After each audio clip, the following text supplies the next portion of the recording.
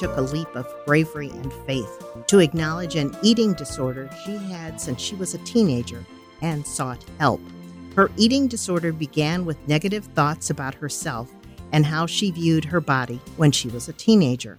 Today, we'll learn more about how Patti sought and received help as she went through an intensive 12-week treatment program. It helped her change her relationship with food, her body, and mind. My guest today is Patti Caskey. Patti is my niece and lives in California with her husband, Dean.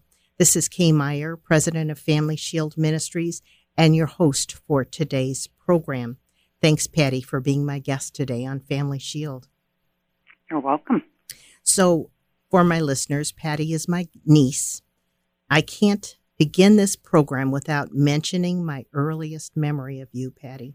Your mom and dad brought you and your older sister to Grandma and Grandpa's often. Your grandpa and I would rush to pick you up when you were a baby. I'm remembering maybe 9 or 10 months old. You know, they're so cute and they're doing all kinds of great things at that age. I usually beat Grandpa, but he always got his turn soon afterwards because he loved his grandkids. Those family dinners are now precious memories for all of us. Tell our listeners about your memories of Sunday dinners at Grandma and Grandpa's house, Patti. Well, those were just the best times. I remember every Sunday going over, and we would all rush downstairs as we got a little bit older to be able to pick out our soda of the day. And then after we would eat, all of us would gather in the dining room and we would play games, as most of the men sat in the den and watched football. But I just remember those Sundays being so wonderful because the whole family got together, and Grandma and Grandpa were so involved in our lives, as well as you and Uncle Chad, and then our cousins, Corrine and Kevin and Jeff. And it was just a wonderful way to grow up. It really is. Know that every Sunday you were going to see your family. And we could rely on you and Uncle Chad and Grandma and Grandpa for anything that we ever needed, as well as Mom and Dad. Right. So I cherish those too. Sundays so much and wish that families nowadays still had that kind of closeness. Yeah. It was great. I tell people all the time, my mom had us over every Sunday, and they all go, every Sunday. Yeah, I mean, just about every Sunday. And it became a pretty good-sized family as everybody had children. My younger sister, Gail, had 3 kids. But you probably remember the earlier years, and it is precious memories for us today. And I'm very thankful for them, and I'm thankful that we had those years just as you shared just now. Well, we're going to transition right now to your early teen years. How did a misinterpretation about something your parents said to you when you were 13 years old stick with you for so many years? Tell us about that. Well, you have to understand that my sister and I were complete opposites, actually still are, in personality, but as well as in looks. My sister was always very tiny and petite, and I had more of a sporty kind of build. I played a lot of sports, and then I was always the rambunctious one, and unfortunately still have the personality that I always think I'm right, and I have to have the last word. I've tempered it a bit in my older years, but when I was younger, I think I tended to probably fib a bit as well. And Kelly, my sister, never did that. Her and my mom were always very, very close, and I was always closer to my dad. But Kelly never got in trouble. Kelly was kind of the perfect child in the way that she just didn't, I guess, stretch boundaries, maybe is a good way to put it, like I did. And so, especially my mom would always say that she wished I was more like my sister. And so when she would say that, for some reason in my mind, I always took it to mean that she meant she wished I looked more like my sister. And in reality, what she really meant was that she wished I acted more like my sister. but I always internalized it that she wished I looked like my sister, that I was smaller and that I was petite. And for some reason in my young mind, I took it that she wished I was small and petite and skinny, and that kind of just laid the foundation for the beginning of my eating disorder. But it was, it was all very innocent, of course. They didn't mean that at all, did they? No, not at all. So never. Soon after that, I think 13 years old, maybe around the same age, tell us what happened with your neighborhood friends that pretty much changed your life the summer before high school. We were, of course, Lutheran, and we attended a Lutheran grade school, and we lived in a Catholic parish neighborhood. And so all of the kids in our neighborhood were Catholic and went to school together and all went to church together, and their parents knew each other and all, hung out, the parents, socialized together. And of course, our parents, didn't socialize with those parents. They weren't really, they knew each other because of us kids. And so unbeknownst to me, the girls that I hung out with had been stealing from a local sporting goods store. And so during that summer, I went to the sporting goods store with 5 of the girls. And while I was paying for my things that I picked to purchase, 4 of the girls were sitting up front when I went to check out. And they were whispering to me that I needed to hurry up and leave because they got caught. And I didn't know what they were talking about, but once I purchased my things and walked outside, one of the other girls was there, and she said that they all got caught stealing and we needed to leave. And so as we were walking home, she told me that these girls had been doing this for quite a while. They would put the clothes that they wanted to steal under their other clothes, and then they would walk out of the store. And so apparently the owner finally caught them red-handed and was calling their parents to come up. So by the time I got home, those other parents had already called my parents and told my parents that I was the leader of the gang and that this had all been my idea all along. And so my parents confronted me, and I said, no, I didn't know anything about it, and they didn't believe me. So they took me back up to the store. The owner told them that, no, I wasn't involved, told them what had been happening. And so then we went back home, and I still got grounded for 2 weeks. And my mom and dad told me that I was being grounded for making poor choices in friends. And I ended up being grounded longer than any of the other girls. And so about a month and a half after that, I was still hanging out with those people because they were my neighborhood friends. And then we all went to one of the girls' homes. And when I walked in, those 5 girls were there along with 5 boys. And they put me in the center of the room. And for 2.5 hours, all 10 of them proceeded to bully me and tell me how ugly I was and how fat I was and what a horrible person I was because I told my parents the truth about what happened. And they wouldn't let me leave. And then finally, after they were done and I was crying horribly, they let me leave and I walked home. But then I stayed at the park down the street for about an hour until I composed myself because I knew when I got home I couldn't tell anybody because my mom and dad had already told me that I shouldn't hang out with those people because I had already, made bad choices in friends. So that really changed me.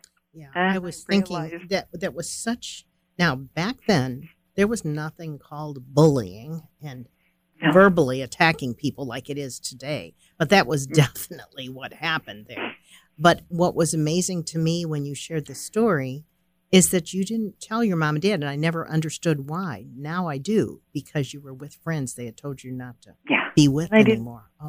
And I didn't tell my sister because, of course, at that age, like I said, we were complete opposites. And she was friends with all these kids' older siblings. Okay. And I just didn't think that she would defend me. I thought she would be the same way that Mom and Dad felt. And I just believed everything that they said because they're my peers. Oh, that's so and sad. Who knows better than your peers what you are? And that is so sad that you never, I mean, I can imagine if you had told not just your sister, but your mom or dad, and told them what they said and what they did, that they would have been very upset. Of course, it probably would have caused all kinds of problems in the neighborhood, but you never did. You never told anyone then. No, I didn't tell anyone until I was 50 years old, and I was seeing a counselor or a therapist for other things. And that finally came out. And the funniest, ironic thing about it is I thought I was over it then at 50. I thought I dealt with that, moved on. And unfortunately, then my mom died and other things, I was dealing with in therapy. But then once I was 55 and finally went into treatment for the eating disorder, they have you try to go back with your therapist and figure out when your eating disorder happened. That I realized that this particular event or series of events was still an issue for me. And that this is, in fact, when my eating disorder really started. And it was right before I started high school. And it completely upended my life. I completely changed my personality. I know you said that, and I always remember you as being outgoing and self-confident and always finding ways to raise money and doing lots of things, but that's not how you felt after that, correct? No, it was all just a charade. Wow. So you carried these issues into adulthood, and now, Patti, you were now in your 50s. You own a thriving CPA business in California. You've been happily married for almost 30 years, and you finally decided... Excuse me? It's over 30 years now. Is it? Yeah, over 30 years. Okay. And finally decided to seek help for this eating disorder, which you hadn't told anyone about. So I'm going to ask you, we're going to go ahead and go to our break. But then after the break, I'm going to ask you to share more about the treatment you received at Loma University Behavioral Medical Center. And the rest of our time, we will talk about that. And also, since you've graduated from that program, what you hope to do and how God is going to use this. And we hope right now, today, He's using it to touch someone that's listening that either has an eating disorder or has a child or a loved one with an eating disorder. Because for me, I didn't know Patti had this eating disorder, and I should have. I knew you were very thin, but I didn't know. Let me make announcements, and then we'll continue this discussion. This is Kay Meyer, again with Family Shield. My guest is Patti Caskey. Family Shield Ministries cares about families growing in Christ and equips them to witness to each other and to the world. The Family Shield radio program is aired on more than 50 stations throughout the United States, and our podcast is heard on many podcast platforms. Family Shield coordinates the Counter Cult Ministry and our other educational and evangelism services. This now includes Faith Family Reunion that serves parents with prodigals. Prodigals are adult children that grew up in the faith but have left the faith. Family Shield Ministries is self-supporting and a listener-funded ministry. We depend upon your prayers, support, generosity, and sacrifice to allow us to share the message of God's love with those who do not know Him and equip Christians to serve and witness. Family Shield is self-governing and self-supporting. Please pray for us, mail a donation, or give a one-time gift or a monthly gift on our website, www.familyshield.org. ministries.com. Now I want to go back to continue talking to my niece, Patti Caskey. And right before the break, we were going to start talking about how you sought help for your eating disorder and that treatment that you went through. But let's start with how you started this decision to get help. Tell us about that. Well, my body really made me do that. I had gotten to the point I was at 89 pounds, and I really couldn't eat or drink anymore. My body was just rejecting it, and my organs were starting to shut down. So about a year before I sought treatment, I realized consciously what was going on. Before that, I really hadn't ever consciously realized what I was doing. I know it sounds weird, but I'd never really consciously realized that I had an eating disorder. And then once I did, it's such a big task to decide you're ready to deal with it. So the first thing I did was told my best friend, and we talked a lot about it, and we ended up not becoming friends after that because I didn't move fast enough for her. We're friends again now, but it took losing her friendship to finally make me make a move. Then I told my sister. She was very supportive. And then the hardest thing was telling Dean, my husband, because essentially I'd been lying to him our whole marriage just by omission, even though I wasn't consciously doing it. You know, every time I would lose weight and he would, ask me, what was going on, I wouldn't tell him because a lot of times I didn't know. But even once I started knowing, it was embarrassing. It was shameful. And that's what I want people to understand is it shouldn't be. You should never be ashamed. Yeah, you're trying to help. You're trying to get through it, and it takes time. Right. You can't do this all in a week. You can't do it on your own. No, you can't do it on your own either. That's very important. So once I told him, it took a couple conversations with Kelly, my sister, and him for him to not be so angry with me. Because he's someone that the thing he hates the worst is liars. Pretty ironic. But then I started looking for treatment facilities, and I realized it's going to be a big commitment because it meant taking 3 months off of work. And I'd never done that before. And owning your own business, that's a big makes commitment. It harder. Yeah. But I did, and it was called the Partial Hospitalization Program. So I was there every day from 7:30 to 3 o'clock in the afternoon. And Loma Linda's treatment program was a lifesaver, truly. I would go in the morning, and we would have breakfast together. We have a dietitian there that helps you, and she creates a balanced diet for you, and you have to have your breakfast, lunch, and dinner, of course. You have your breakfast and your lunch there at program, and then you have to have 3 snacks a day. And so the nutritionist or dietitian literally gives you paperwork that has what you need to have in each of your meals as far as your protein, your carbohydrates, and your starches, and all of that. And you learn all about all of the nutritional needs. And that's part of the program. Is every day you have nutrition. You have at least one nutrition class. And learning. Right, and we had spirituality twice a week. And so there was a chaplain that would come in, and it was non-denominational, which was good because, of course, we had people from all over there.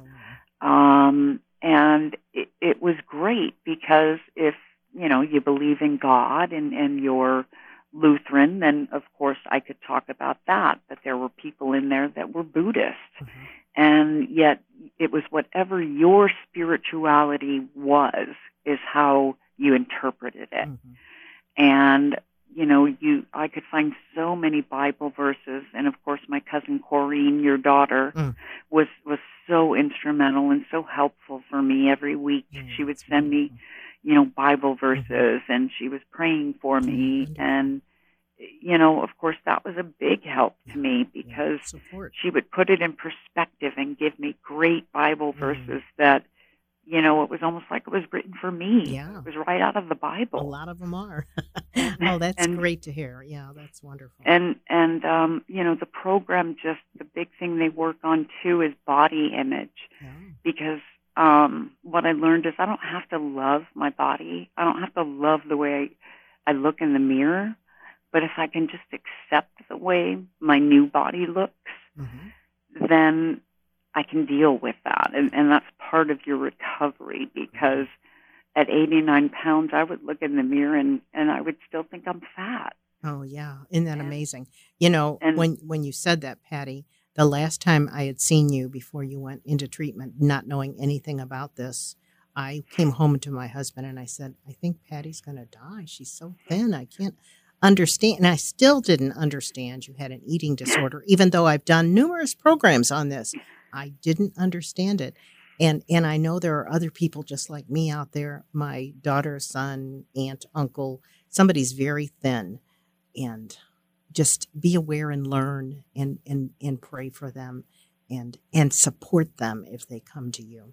Right. So talk a little bit about the group therapy. What is that and what did you learn? The group therapy was so wonderful because you go in there and you go in thinking nobody understands me. Nobody knows how I feel. And so you start your group therapy and you're with like-minded people. And so you start hearing other people's stories and all of a sudden you realize I'm not alone. It's not just me. And everybody has an individual story, but it's the same storyline as far as, we all have horrible self-esteem. And it can be from many different reasons, but it's the same thing. We all feel the shame. We all feel the guilt. And those are the things that you have to get right with your own mind because at the end of the day, it's not even about the food. And that was the most striking thing for me to learn is the eating disorder is not about the food. It's about your relationship with yourself. Oh, interesting. Yes. And when you can start to understand that and unravel these preconceptions that are in your mind, then that's when you can start getting better because it's your mind that's messed up and it really doesn't have anything to do about the food. So you need to learn to sit with your feelings. And that's what we anorexics don't do. We hide from our feelings and we use the food to do that. Oh, goodness. Because we focus on the food instead of dealing with our problems. Yeah. So one of the other things you talk about is that they had one-on-one sessions with clinical leaders. What happened with those? So that is where you go and they call it processing. And so in doing my individual therapy, I worked with my therapist on going back and trying to figure out when did this start? At what point in time and why did it start? What are these feelings that I'm avoiding? And why am I avoiding them? And teaching me tools to learn how to deal with my problems so that as they arise now, I have tools to deal with them. And so Loma Linda deals with what they call DBT. And so we have DBT tools, and it's just a form of therapy is what DBT is. And so I have all these different tools that I can use when I start having eating disorder thoughts. And the biggest part is I recognize it now. Yeah. Before I didn't recognize it.